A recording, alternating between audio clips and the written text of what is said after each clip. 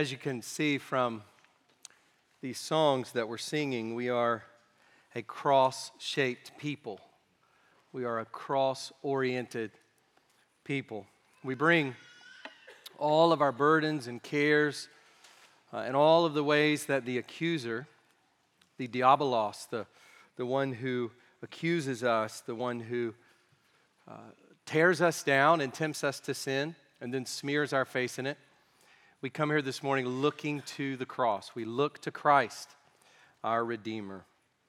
We come as people who are forgiven through God's grace, through the blood of Christ. And so as we've talked about with God's holy law, we recognize that there's one who has fulfilled the law in his deeds and in his death. And so we're here this morning to celebrate him and to recognize that God accepts us in Jesus Christ, and he calls us to a new life empowered by his Spirit. If you would go with me in your Bibles to Exodus chapter 25. Today we are in verses 1 to 9, just those first 9 verses of Exodus 25. Today we enter into a new section in the book of Exodus that is focused on the tabernacle. This may be something you're familiar with. It could be something you've never even heard of. If you're just visiting with us today, or maybe you're a child here and you haven't really heard of this thing called the tabernacle. You know, you take for granted sometimes if you've grown up in church that things like justification and circumcision and tabernacle and so forth, these words that really just kind of come out of the Bible and you don't hear them in everyday life. You don't encounter them really in day-to-day life, and you just take for granted that it's clear what these ideas are. But maybe today that's not a familiar category to you, and I hope that you will stick around and go through the remainder of this. But we are moving into the tabernacle, God's dwelling place among the Israelites, the central place of worship and sacrifice. So for several months now, our focus has been on the law. But as we've seen, the law is about covenant. So when we go through Exodus and we come up to all of these legal passages, the 10 Commandments and the book of the covenant that follows, we are meant to center our thinking on covenant. The law constitutes the terms of the covenant. God is forming a relationship with his people. And that is really the focus as we read God's law, as we center on this notion of covenant. Our minds should immediately go to this notion of relationship, that God forms a relationship with his people. And we saw this last week with the confirmation of the covenant and the covenant meal, that beautiful image of Aaron and his 2 oldest sons and Moses and 70 of the elders of the people gathered halfway up the mountain before the Lord. They see God and they eat and drink in his presence. And it brings us back, I think, many moments before that point in Exodus, but it makes me think of the picture in Genesis 18 with the 3 men that come to Abraham's tent. One of them is the Lord. And there we see Abraham preparing a meal and eating there with these 3. This picture of relationship, of the connection that exists between God and his people. And here, with the tabernacle, this emphasis on relationship comes even more clearly into view. So if the relationship with God is clearly in view in the covenant and in the giving of the law, how much more does it come into view as we look at the tabernacle? God wills that his people know him, that his people walk with him and be with him. In his grace, God comes to us, dwells with us, and he joins himself to us. And so for those of us here this morning who are Christians, we recognize that we have been joined to God through Christ, that we know God, we have a relationship with God. We've been made his children. And so we recognize that the great emphasis of the Bible on having a relationship with the Lord. Now you may be thinking, as we come to this large section on the tabernacle, that essentially takes up the rest of the book. So you better buckle in, because this is where we're at until the end. There's There's the situation with the golden calf, and that is actually folded in really to the opposite. It's meant to be a contrast as we get the instructions for the tabernacle. And then after the golden calf incident, we get the implementation of the tabernacle. And between the two, we get this false worship. So God lays out true worship, and then we get this instance of false worship. So really everything from this point forward focuses on the tabernacle. And you may be thinking, as we come to this large section, that this is some tedious material tacked onto the end of the book. And if you've read through Exodus, you may get that impression if you're just reading it quickly. All of these details, all of this minutia. It's just tedious material tacked onto the end of the book, an instruction manual dealing with building practicalities. Yes, the plagues. Yes, the Red Sea. Yes, the 10 Commandments. But then acacia wood and poles and loops and all of this stuff. You know, what? Let's get to something better. You may be thinking as you're going through the end of the book of Exodus. But we need to understand that the tabernacle is actually the climax of the book of Exodus. Now, all along, we've seen some amazing things. We've seen the amazing plagues that God brought on the Egyptians, the faithfulness and the rescue of the Israelites in the Passover. We've seen the parting of the sea. We've seen God show up on Mount Sinai. We've seen some incredible things. So it really does boggle our minds to think that the climax of the book of Exodus is this tabernacle. It's the climax of everything we've seen so far. The plagues, the Exodus, the sea parting, the miraculous provisions in the wilderness, the glory at Sinai, the giving of the law. The tabernacle is the climax of all of it. We know that God will bring his people into the promised land, into Canaan, and that's where this story is headed. We know that we would think of that as the climax, that we're moving from Egypt into Canaan, but God is not merely in the transporting business. That's not what God is about. That's not what we are meant to understand. He is not merely in the business of giving his people a ride from slavery in Egypt to prosperity in Canaan. God has a much greater, a much deeper agenda than that. Remember the words that God gave to Abraham back in Genesis chapter 17 in verses 7 to 8. Listen to the emphasis that the Lord has as he gives these covenantal words to Abraham. And I will establish my covenant between me and you and your offspring after you throughout their generations for an everlasting covenant, to be God to you and to your offspring after you. Did you hear that? To be God to you and to your offspring after you. And then he goes on, and I will give to you and to your offspring after you the land of your sojournings, all the land of Canaan for an everlasting possession. But then listen to what he says after that. And I will be their God. That's the climax. The presence of God, the glory of God, the worship of God, these are the climactic themes that fill this latter section of Exodus. These are the wondrous, dramatic, incredible themes that should fill our minds even as we're sort of dusting off little bits of little items, the materials of the tabernacle, even as we're digging down into the weeds, plucking these little flowers. These are the great themes that should be filling our minds every week as we go through the tabernacle, the presence of God, the glory of God, and the worship of God. One commentator, Walter Kaiser, says this as he reflects on the structure and content of Exodus, and particularly in the latter section. He says this: the sheer amount of text devoted to the topic of worship ought to demonstrate its importance. And that's what we need to recognize, is that really this is about worship. This is not about constructing a thing. This is not about gathering things. This is not about amassing stuff and creating something. This is about the worship of the living God. And for that reason, as we go through the tabernacle, this section has the effect, or it should have the effect, of elevating our worship. The way we approach God, the way we think about delighting in Him and magnifying Him in our private lives, in our families, and in our corporate life together as a church, in our private worship, in our family worship, and in our corporate worship. In all of life,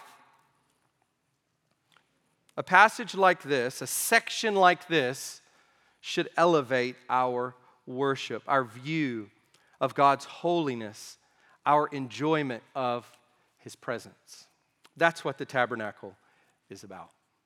The title for the sermon this morning is Introducing the Tabernacle. You'll see it up there on the screen. And if you would go ahead and stand with me as we read God's Word together, we're going to read Exodus 25, verses 1 to 9.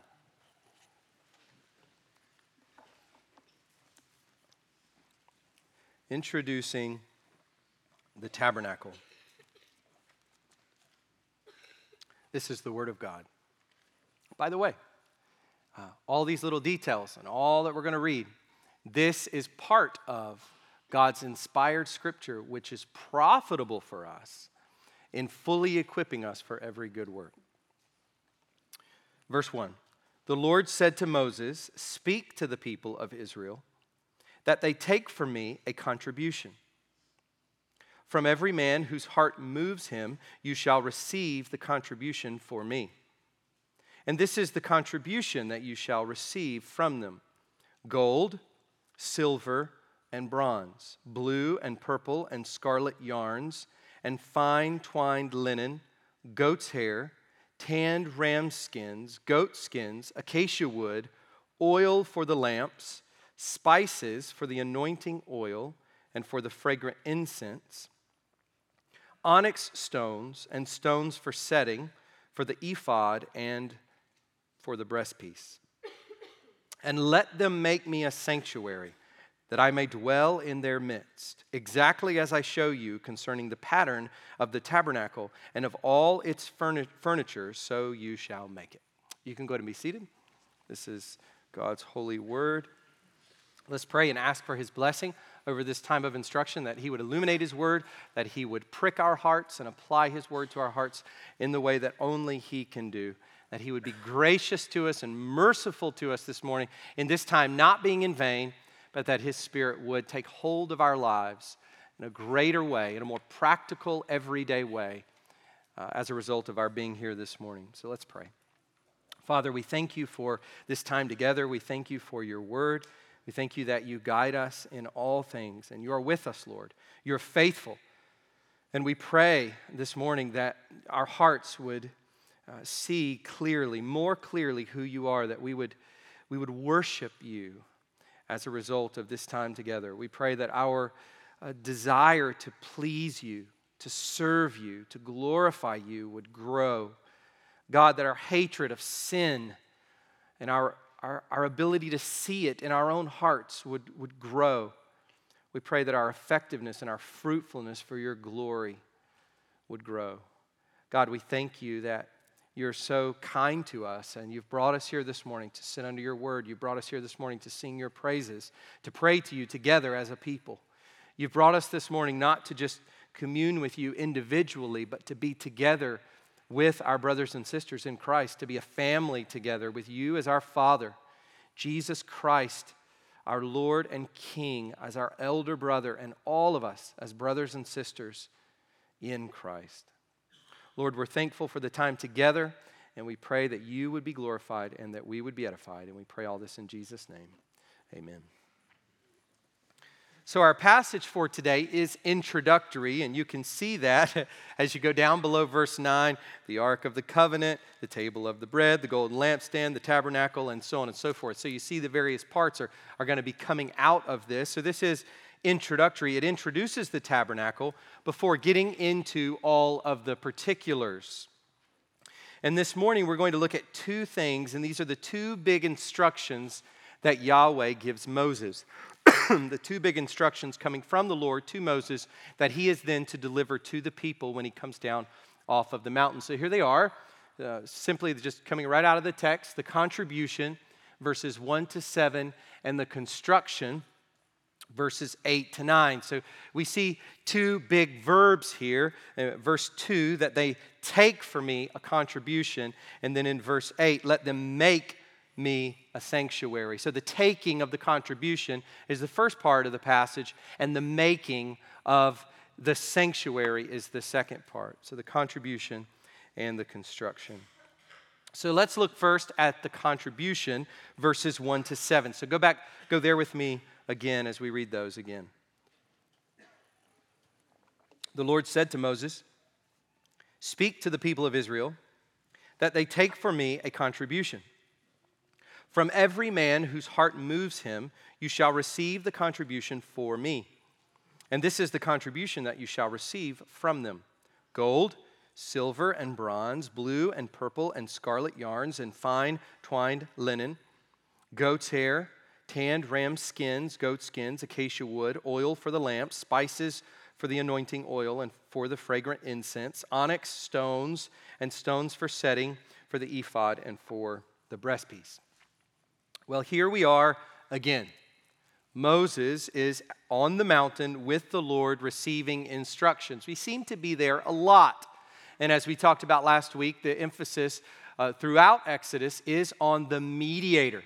And we see that in Deuteronomy 18, as I've said recently, that Moses talks about one who's going to come, who is going to mediate. Now, he's called there the prophet, but we see other places where he's emphasized as the king or the priest. So Jesus Christ, the prophet, priest, and king, is always in view as we see these mediators in the Old Testament interceding for the people with the Lord. But here he is again on the mountain with the Lord. We saw this with the law, and now we get it with the tabernacle. And I think there's a little implication for us here as we see Moses, aside from the mediator, as we see Moses there on the mountain with the Lord. And it reminds us of this as we think about Christian leadership. And let's specifically say leadership within the church. Christian leaders are conveyors. We are conveyors, not innovators, but conveyors. Moses' job is to bring the word of the Lord to the people. Yahweh speaks, and Moses conveys that to the people. And insofar as any of us within this congregation leads, that ought to be our objective, is that we bring God's word, not our personalities, not our life experiences and skills and wisdom. All of that God uses. He folds that in, but our job is to convey God's truth to his people because he's the shepherd. He is the shepherd. Christian leaders are conveyors, and I think we see that in the role that Moses has among the people. And God's first instruction to Moses is that an offering be taken up, a contribution for the people. This is the first instruction. It is by means of this contribution that God will build his holy place, his dwelling place, the place of worship and sacrifice. This is the necessary first step before any building, any constructing gets into motion. This is the necessary first step that will ultimately lead to the climax that we read in chapter 40, verses 33 to 34. So if you're wondering where we're going here in chapter 25 and following, you have to look all the way to chapter 40. In fact, we've got chapter 40 up there on that poster. But chapter 40, verses 33 to 34, so Moses finished the work. Then the cloud covered the tent of meeting, and the glory of the Lord filled the tabernacle. That's where we're going. That's where all of this is going. The work completed, and the glory of the Lord fills the tabernacle. And of course, all of that has to be traced back to this contribution, this gathering of materials. So as we look at this contribution, there are three things that we need to notice. So you can write these down if you would like, if you're taking notes. And I would encourage the kids, if you're taking notes, to at least write down the two main points and then any big ideas that come up. But when you get little points within the points like this, it would be a good idea to write those down as well. So three things that we need to notice here about this contribution. It is willful, it is worshipful, and it is grateful. And I would fold into grateful, purposeful. We'll talk about that in a moment. But first, it is willful. Notice the language used in verse 2. From every man whose heart moves him, you shall receive the contribution for me. We know that the Lord is not squeamish at all about giving commands to his people. He's done that plenty. We've had plenty of commands, but here we're told that from every man whose heart moves him, you shall receive the contribution for me. God has need of nothing. He needs nothing. There is nothing that the Lord lacks, and there is nothing that he can't do or make. There's nothing he can't create or produce. God is omnipotent, not impotent. He is the sovereign, supreme, infinite creator of all things visible and invisible. God doesn't need any of us to carry out his work. God doesn't need any of us to move his kingdom forward. But he chooses to carry out his work through his people. People like us. He chooses to carry out his majestic, glorious work through us. What a marvel and what an honor that the omnipotent God uses our puny efforts and our puny gifts to carry out his purposes in the world. That's just something to just sit and marvel at. But he doesn't just carry out his work through his people. He doesn't just carry out his work through his people. He carries it out through willing hearts within his people.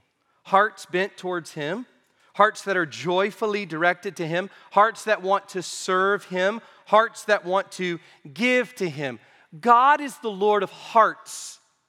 He's not just the Lord of warm, moving bodies. He is the Lord of human hearts. And that's what we find here. This contribution is to be voluntary. The God in the glory cloud on Mount Sinai is at work in human hearts. And that's an incredible thing to consider, is that here we see the Lord making himself known there on the mountain. And the people are looking up, and it's like a consuming fire up there, and yet Moses is walking into it, walking in to this glory cloud. There he is on Mount Sinai, and yet there he is working in the human heart.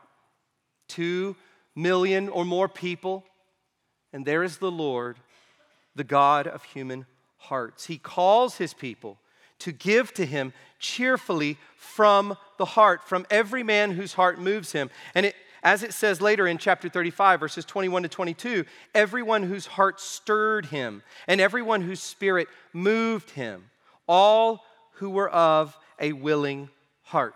Now, let me say this to us very clearly. God doesn't need our money. He wants our hearts. God doesn't need even large sums of money. He needs nothing. He owns it all. The only reason any of us has $1 is because of God. It's because of God's grace, his faithfulness, his providence. It went this way when it could have gone that way.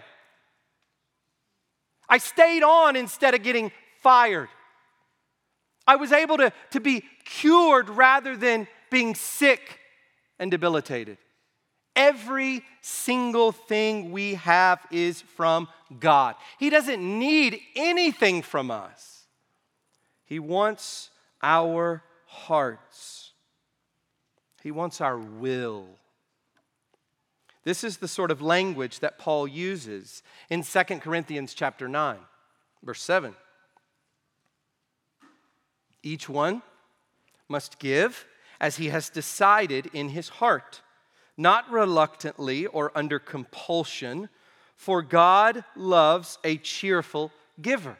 Each one must give cheerfully as he has decided in his heart, not under compulsion, but freely, as unto the Lord. But in case you're thinking, and you might be thinking this, well, if I'm not all that cheerful about it, I shouldn't give. A loophole. We love loopholes. In our sinful nature, we love that sort of thing. We spot those things. We find those things. Well, if I'm not cheerful, I guess I should not give. But if that's your response to that, look at the warning that precedes that verse by Paul in 2 Corinthians 9. You got to go back to verse 6. It's a warning verse. Whoever sows sparingly will also reap sparingly. And whoever sows bountifully will also reap bountifully. And then you get the verse after the verse I just read. Verse 8, and God is able to make all grace abound to you, so that having all sufficiency in all things at all times, you may abound in every good work. So let me say this to you. The answer to cheerless giving is not giving. Right? It's not the answer. Well, I don't feel very willful. It doesn't feel very voluntary. It doesn't feel very cheerful. I'll just wait until I'm cheerful. The answer to not being cheerful is not giving. It is seeking a willing heart from the Lord. That's the answer. So if you find yourself not being joyful or willful or cheerful in your giving, that's where we need to seek God's grace, that He would put that in our hearts, that He would work that into our hearts, and that as we pray and ask Him, Lord, make me more like this, that we would do the things and pray the things and give the things that are necessary in order for us to grow in that way. God answers our prayers. We just often don't like the answer. We ask God for things, but we want something different than what He provides. Seek the Lord and ask Him to give you a willing heart to give to Him. And we read later that this was not a problem for the Israelites. God had worked abundantly in their hearts. And so the craftsmen say to Moses, later when we get the building of the tabernacle, these are all the instructions given on the mountain to Moses. After the golden calf incident, we'll get a description of it actually being built. And when we come to that latter section, the craftsmen say this to Moses in chapter 36, verse 5. The people bring much more than enough for doing the work that the Lord has commanded us to do. Gold stacked up, stones stacked up, wood stacked up. Just too much. Just take it back. We don't need it. The Lord will work this graciously into the hearts of His people. So the first thing we see about this contribution is that it is willful. The second thing we need to see, and this follows on the first, is that this contribution is worshipful. And very closely related, but I'll explain in a moment what I'm getting at here. Here I simply want to observe this prepositional phrase in verse 2. Notice it, that they take, here it is, for me, a contribution. That they take for me a contribution. This is the Lord speaking to Moses. And we see this idea repeated at the end of the verse as well. You shall receive the contribution for me. So twice at the very beginning, the Lord didn't have to say it that way. He just take a contribution. But He says it twice, the contribution for me. And then at the end of the verse, my contribution, the contribution for me. Listen to this. All of our giving, and all of our doing is for the Lord. There has to always be the right prepositional phrase in all of our giving and doing for the Lord. And here there are admittedly many traps. Many traps. Giving merely to please others. We do that. Giving to promote self, one's own reputation, or image, or status. We do that. Giving for our own sense of self-satisfaction just makes us feel really good. Makes us feel stable. Makes us feel right. Makes us feel good. There are many pitfalls when it comes to our giving. There are many ways that we can give wrongly. And remember this, on the day of judgment when we stand before the Lord, all will be revealed. Christ's blood will cover us and we will be redeemed. We will be saved, but we will stand before Christ. Read Romans 14, read 1 Corinthians 3, and many other passages. We will stand before Christ. We will give an account for our lives. What will that day say about your giving? The truth of it. There are many ways that we can give wrongly. The giving that the Lord calls for here is worshipful, meaning this, that it has one terminus. The giving that God calls us to has one terminus. It has one ending point, and that is the living God. And specifically, the worship of that God. His praises, His renown, His magnification, His glory. We're just wrapped up in that. And all of our giving and all of our doing bent toward that end. Once again, we need His grace. God makes our hearts this way. God works this into our hearts. But once again, we have to seek Him. Once again, when we pray for that, are we willing to do what the Lord calls us to do out of that prayer? This is what the Lord calls His people to: willful and worshipful, God-oriented, God-centered giving. Third, it is to be grateful. As we think about this contribution, it is to be grateful. In verses 3 to 7, we get a description of the various goods, materials, resources that are to be donated and collected. So look at those verses, verses 3 to 7. We have metals, gold, silver, and bronze. We have yarns colored with expensive dyes, blue, purple, and scarlet. Whether from a shellfish or a snail, you would have to get so many of these in order to get this very expensive, costly, beautiful dye that would dye these fabrics and not fade. We have linen, hair, and skins, fine twined linen, goat's hair, tanned ram skins, goat skins. And this word goat skins is possibly, you'll see a note in the ESV, it's possibly a dolphin skins, or some sort of seal-like animal. There is wood, oil, and spices. Acacia wood, oil for the lamp, spices for the anointing oil, and for the fragrant incense. And finally, precious stones.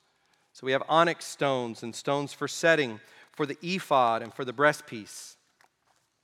Now, we will encounter these items in detail as we go through the tabernacle instructions. We're going to see all these things. I'm not going to go into great detail about these items because we're going to actually see the way in which these items will be used as we go through all of this material that's coming up. But for now, I want you to at least see the finished product or what's in view. And so we've got this picture here. Now, this came from the ESV Study Bible.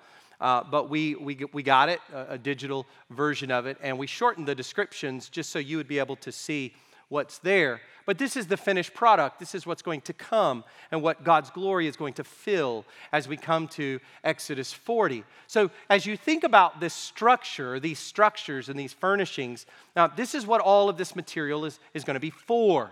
We see the most holy place and the holy place and the veil. And of course, there's two veils. And the fine twined linen curtains, the bronze altar, the gated courtyard entrance, the bronze basin, and the tabernacle tent. And of course, all of the wood structuring that goes into the whole thing.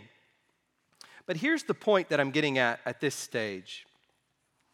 Where did the Israelites get all this stuff? Right? So they have all this stuff. They're just pulling out the gold, stacking it up. You know, they were slaves.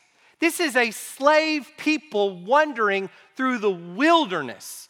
Where are they going to get all this expensive dye? Where are they going to get these possibly dolphin skins to waterproof the tabernacle tent? Where are they going to get gold and silver? Where did they get all this stuff?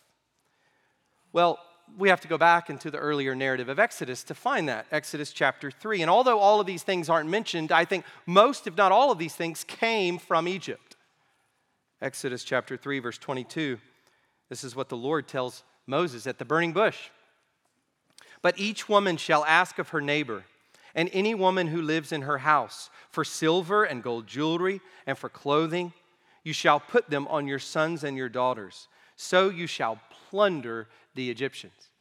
When the Israelites leave Egypt, they are absolutely rich. And it's like they plundered the Egyptians. It's as though they went into Egypt, they waged massive war on this people and carried off all of the goods, singing and dancing out of Egypt. But they did none of that, of course, because the Lord simply, through his glory and power and his working in the hearts of the Egyptians, had it to where the Egyptians were just like, here, take this, take this, take this, take this, take this. No begging, no slashing or killing, no plundering, just simply leaving with all these donations. And then Exodus chapter 12, verses 35 to 36, the people of Israel had also done as Moses told them, for they had asked the Egyptians for silver and gold jewelry and for clothing, and the Lord had given the people favor in the sight of the Egyptians, so that they let them have what they asked. Thus they plundered the Egyptians. Incredible scene with these Israelites leaving Egypt with these children, these slave children, decked out in purple and scarlet robes and different kinds of clothing. I mean, just hanging off of the people. Everything, and here's the point that I want you to see. Everything the people had come from the Lord. Everything. And not just generally. I'm not just saying that in general. You know, we know that everything we have is from the Lord. Everything they have is from the Lord, right? We know that. We just talked about that. But I'm talking specifically. Everything that the people had come from the Lord, largely, if not entirely, in the event of the Exodus, in this great act of plundering caused by the Lord. And now, they were being asked to gratefully give it back to the Lord as an offering. Everything they had from the Lord stamp on it. By the way, let me just ask you that. Does everything you have a from the Lord stamp on it? Do you see it that way? It's got that stamp, and it's not kind of off to the side like expiration dates on cheese and other stuff where you got to look for it for like 5 minutes. I'm talking about it's stamped on it loudly. Dark black ink from the Lord. Everything we have stamped from the Lord. They were being asked to give it back. Well, it's from you, God. Yeah, here you go. It was never mine. It was never truly mine. Oh, how many things are mine in this life? Mine. It's always the Lord's. It's from the Lord and it's back to Him. Always. There's an implication here for us to consider. And think about this. God's good gifts are always purposeful. Now consider that, we don't think that way. We're just bathing in our stuff, bathing in our experiences, and we tend to think that it really is just about our personal fulfillment. I mean, that's what it is for, and we know that's not the church answer. I mean, we don't say that in Bible study, of course, but what's here? What's going on in our minds? We live as though it really is about our personal fulfillment. Thank you, Lord. Just holding it all tight and close. What we need to understand, and I think what this shows us, is that God's good gifts are always purposeful.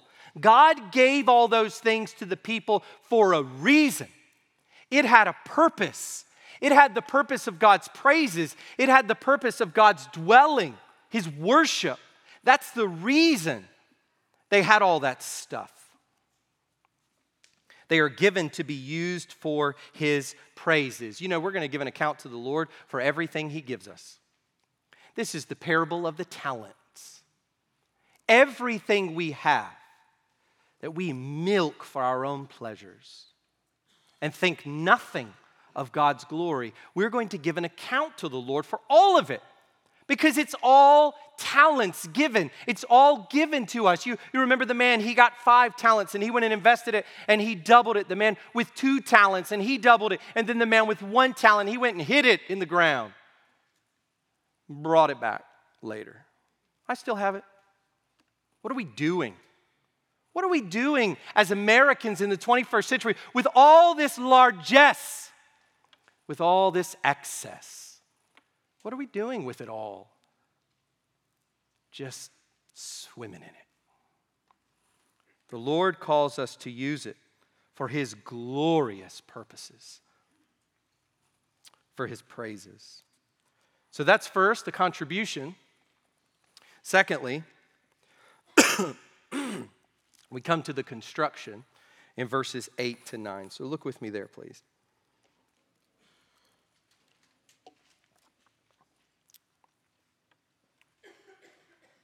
And let them make me a sanctuary that I may dwell in their midst.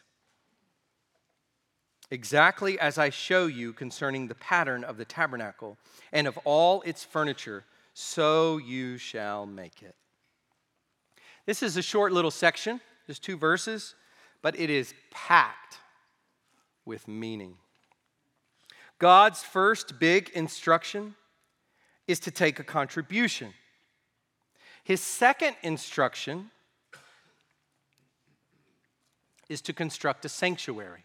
So first they are to take, second they are to make. These are the 2 big instructions that the Lord gives Moses. All the little instructions, all the particulars, all the precise things that are to be done are under these 2 big headings. Take and make.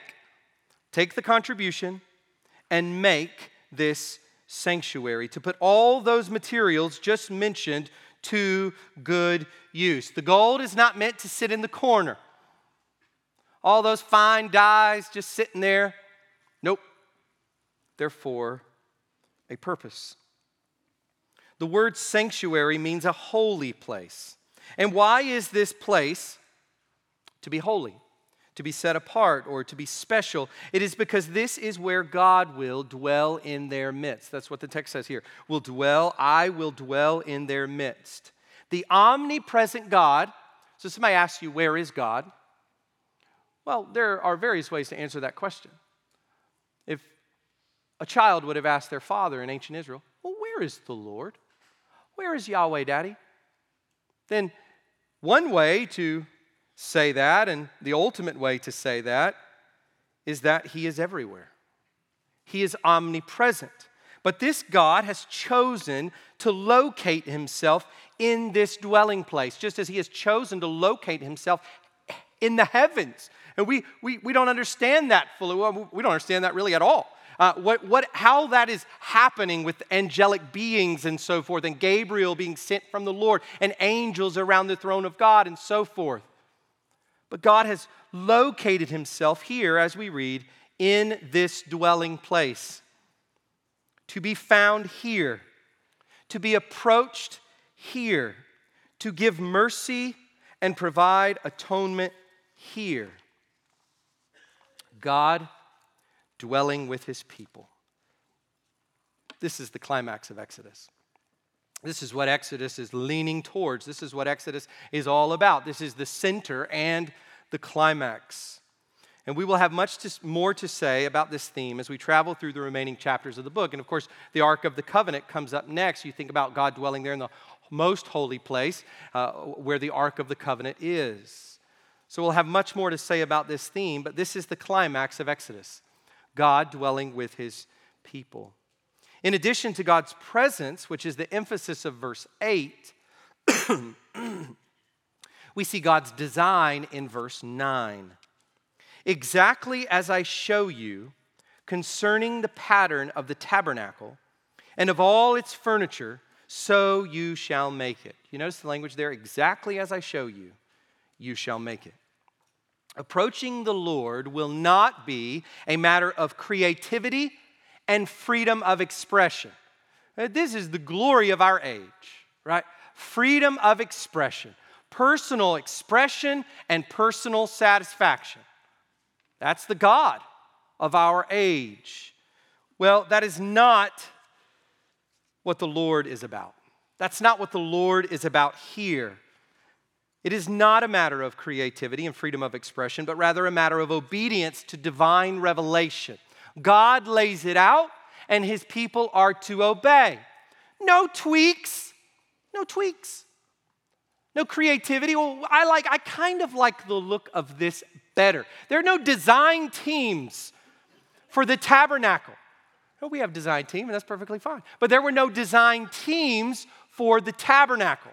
It was laid out precisely. Now, we know there were craftsmen, there were all kinds of specialists and others who are given by God's grace the ability to do this, but they are following instructions, not winging it as they go. Now, we don't have a tabernacle. We'll talk about that in a moment with the Lord Jesus Christ. We don't have a tabernacle.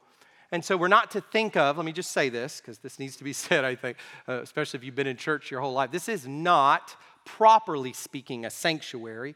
I don't like to call it a sanctuary. I'm not saying no, you don't call it. Call it whatever you want to call it. But I'm not a fan of calling it a sanctuary because this is not that.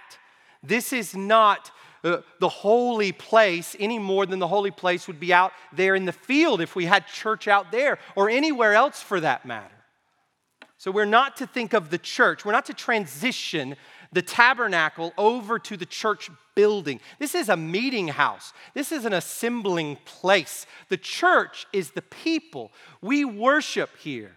I like to call it a worship area or worship space. Call it a sanctuary if you wish. So we don't have a tabernacle. But here's the point I want to get at. God tells his people how to worship. That's the big idea. God tells his people how to worship. Whether you are living in ancient Israel or in the wilderness moving with ancient Israel 3,500 years ago, or you're sitting here this morning, God tells his people how to worship. And our job is to follow him. And let me just say this. What is worship without obedience? All of these seeker-sensitive churches just trying to figure out how they can reach people with all these innovative strategies and these cool things going on, pop, and these gimmicks in their worship service. It's all about, so they say, reaching people for the glory of God. Well, how about this? Let's just start with obedience. Let's just start with obeying God. What is to happen when we gather for worship? Let's read God's word. And not do zip lines and fog machines. Let's read God's word and see, what does God want us to do? He wants to sing his praises and to read his word, to confess our sins. He wants us to have instruction from the Bible. These are the things that God lays out in his word. Tried and tested for 2 millennia. And longer than that if you go into the Old Testament. God tells his people how to worship. And so what is worship without obedience anyway? Right, it's not worship. It's not worship without obedience. The people are to construct the tabernacle in a very specific way with no deviations. And God tells Moses that this is in accordance with a pattern. So that's the reason why. It's not just that God is being a stickler. It's that there is a pattern. There's a pattern that is shown to Moses on the mountain. Hebrews chapter 8, verse 5, as we come into the new covenant, explains this. They serve a copy, talking about what happens in the sacrificial system, in the tabernacle and the temple of the Old Testament. They serve a copy and a shadow of the heavenly things. For when Moses was about to erect the tent, he was instructed by God, saying, "See that you make everything according to the pattern that was shown you on the mountain." What is the pattern? It's what's going on in heaven. It's what's going on in heaven. This earthly instruction is meant to safeguard heavenly realities. It is important that every piece be as God says it is, so that the pattern of worship in heaven comes through to the people. God gives Moses a pattern to follow, and the earthly tent is to convey the truth of that pattern. As we finish up this morning, as we lean into the tabernacle, the most important thing we need to see is that this tabernacle is one big pointer to the Lord Jesus Christ. Now, one of the things that some have done, and this is a big debate on this with all the little details, is people try to find, correspond all these little details to Christ. And some of that is fanciful, okay? Some of that happens within the church. Popular level books get written, and it's like people just making stuff up. Well, the word red appears here, and so this must, and we see that the shape of this is similar to the shape here. And some of that's helpful. We can explore that and think through that, but some of that is just fanciful. It's just made up as people go. So we want to be careful not to do that. My intention is not to do that as we go through the tabernacle. But what we need to understand is that the tabernacle as a whole, with all of its parts and much of which we don't understand, and some commentators have pointed out, look, we don't even really know precisely what the tabernacle looked like. Because from reading the scriptures, we're not able just in our own minds to perfectly put this together today. They were able to do that then, but we're not able today in our time to be precise and specific with regard to how it exactly looked. And so these are reconstructions, right? Not photos. Nobody's back there taking a picture of the tabernacle. They're reconstructions. So we have to be careful in the extent to which we tie all of these things to that deeper significance. But the one thing we must see are these large pointers to Jesus Christ. I want to give you three of them. Three of them that come just from today's passage. Just from today. First, God's presence. God is making a tabernacle to dwell in. John chapter 1. Verse 14 says this about the second person of the Trinity, the Son of God. And the Word became flesh and dwelt among us, or tabernacled among us. And we have seen his glory, glory as of the only Son from the Father, full of grace and truth. In other words, what are we reading here? We're reading the same thing we do in Matthew chapter 1, verse 23, that he is Emmanuel, God with us. The tabernacle, where God dwelled with his people, where God was present with his people, is a pointer to the incarnation of the Son of God. That the eternal Word of God, through whom he made all things, the one who is God and who was with God and who is God, he became flesh. He tabernacled among us. He joined his divine nature to a human nature, soul and body. The God-man. Truly God and truly man. This is what we celebrate at Christmas. This is the core truth we celebrate at Christmas. And if you miss anything at Christmas, don't miss this. If you're a parent, this is the one thing not to miss with your children. The greatest miracle that ever happened, we celebrate at Christmas, and that is when God became man and tabernacled among us. All that we're reading, all these details are pointing us to that. That the Lord Jesus Christ came and dwelt with us. Second, we see this idea of the true tabernacle. So we have God's presence through Christ's incarnation, but we also have the true tabernacle. Listen to what Hebrews chapter 9 says about Jesus when he did his atoning work on the cross. Hebrews 9, 11 through 12 says this, "But when Christ appeared as a high priest," so you're reading that in your Jewish mind, and you're thinking tabernacle, high priest. We're going to talk about the clothing of the high priest, and we're even going to get the ordination of the priest, and all of that, that's coming in Exodus. So that's what's in view there. But when Christ appeared as a high priest of the good things that have come, then through the greater and more perfect tent, not made with hands, that is, not of this creation, he entered once for all into the holy places, not by means of the blood of goats and calves, but by means of his own blood, thus securing an eternal redemption. This incredible imagery that we just cannot wrap our heads around and cannot understand fully is that Christ enters into the heavenly reality. The pattern that was shown to Moses, Christ enters into the presence of the Father and presents himself and is enthroned forever at the right hand of the majesty on high. Hebrews 9 goes on in verse 24, "For Christ has entered not into holy places made with hands, i.e. the earthly tabernacle or temple, which are copies of the true things, but into heaven itself, now to appear in the presence of God on our behalf." And so as we think about the tabernacle, our minds should immediately go to the presence of God in the person of Christ. And as we think about this earthly dwelling place, we are reminded of the true tabernacle, the pattern that has shown Moses. And Christ himself entered into that, sealing our redemption. And then third, notice the majesty cloaked in the lowly. Would you guys mind putting that back up on the screen? I'm sorry, I didn't tell you that before. Just to put the tabernacle. I mean, let's just be honest. It's just not much. Right? We're meant to see that. We're meant to say that. I mean, when you go to ancient Egypt and you see some of these glorious structures and these stone marble monuments and these temples, you look at the ziggurats, in ancient Mesopotamia. You look at these Greek and Roman structures later. But throughout the ancient world, these incredibly impressive, majestic edifices.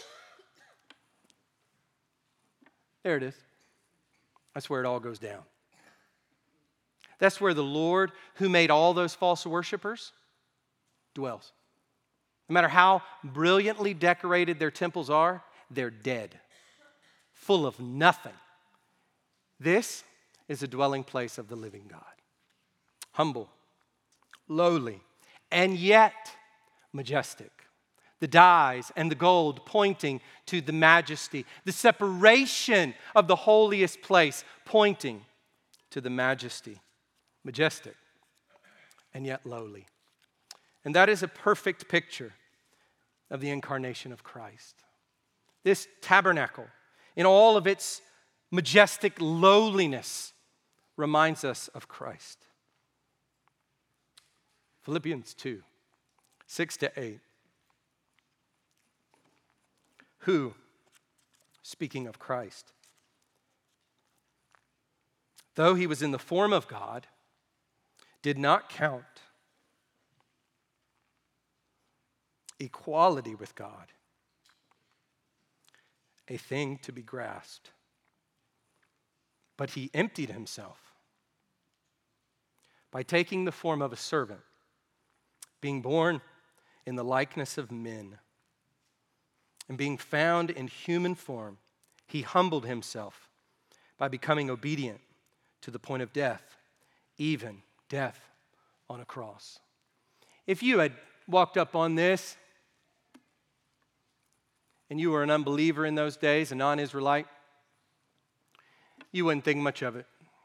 Not much to look at. If you were living in the first century and you ran into Jesus, not much to look at. But God with us. That's who he is. And that is the reality of the tabernacle. Let's pray. Father, we praise you for your word. We praise you for your presence. We praise you for your glory. We thank you for your dwelling among us in the person of your Son. God, we are grateful that you have, in the person of Christ, you have brought near to yourself the race of Adam. That in Christ, the second Adam, you have presented man, humanity, before yourself. And you have embraced and exalted man in the person of Christ. God, we thank you for this majestic lowliness that stands in the face of all human glory, that contradicts all efforts of man to be glorious and great and mighty, that flips the world upside down. Lord, we praise you for your wisdom. We praise you for your might. We thank you for the gospel. And we pray now as we celebrate this covenant through the gospel that we have entered into, this covenant meal, we pray that you would guide our hearts and that we would be worshipful and grateful, that we would be willful and worshipful and grateful and purposeful in all that we do now. In Jesus' name, amen.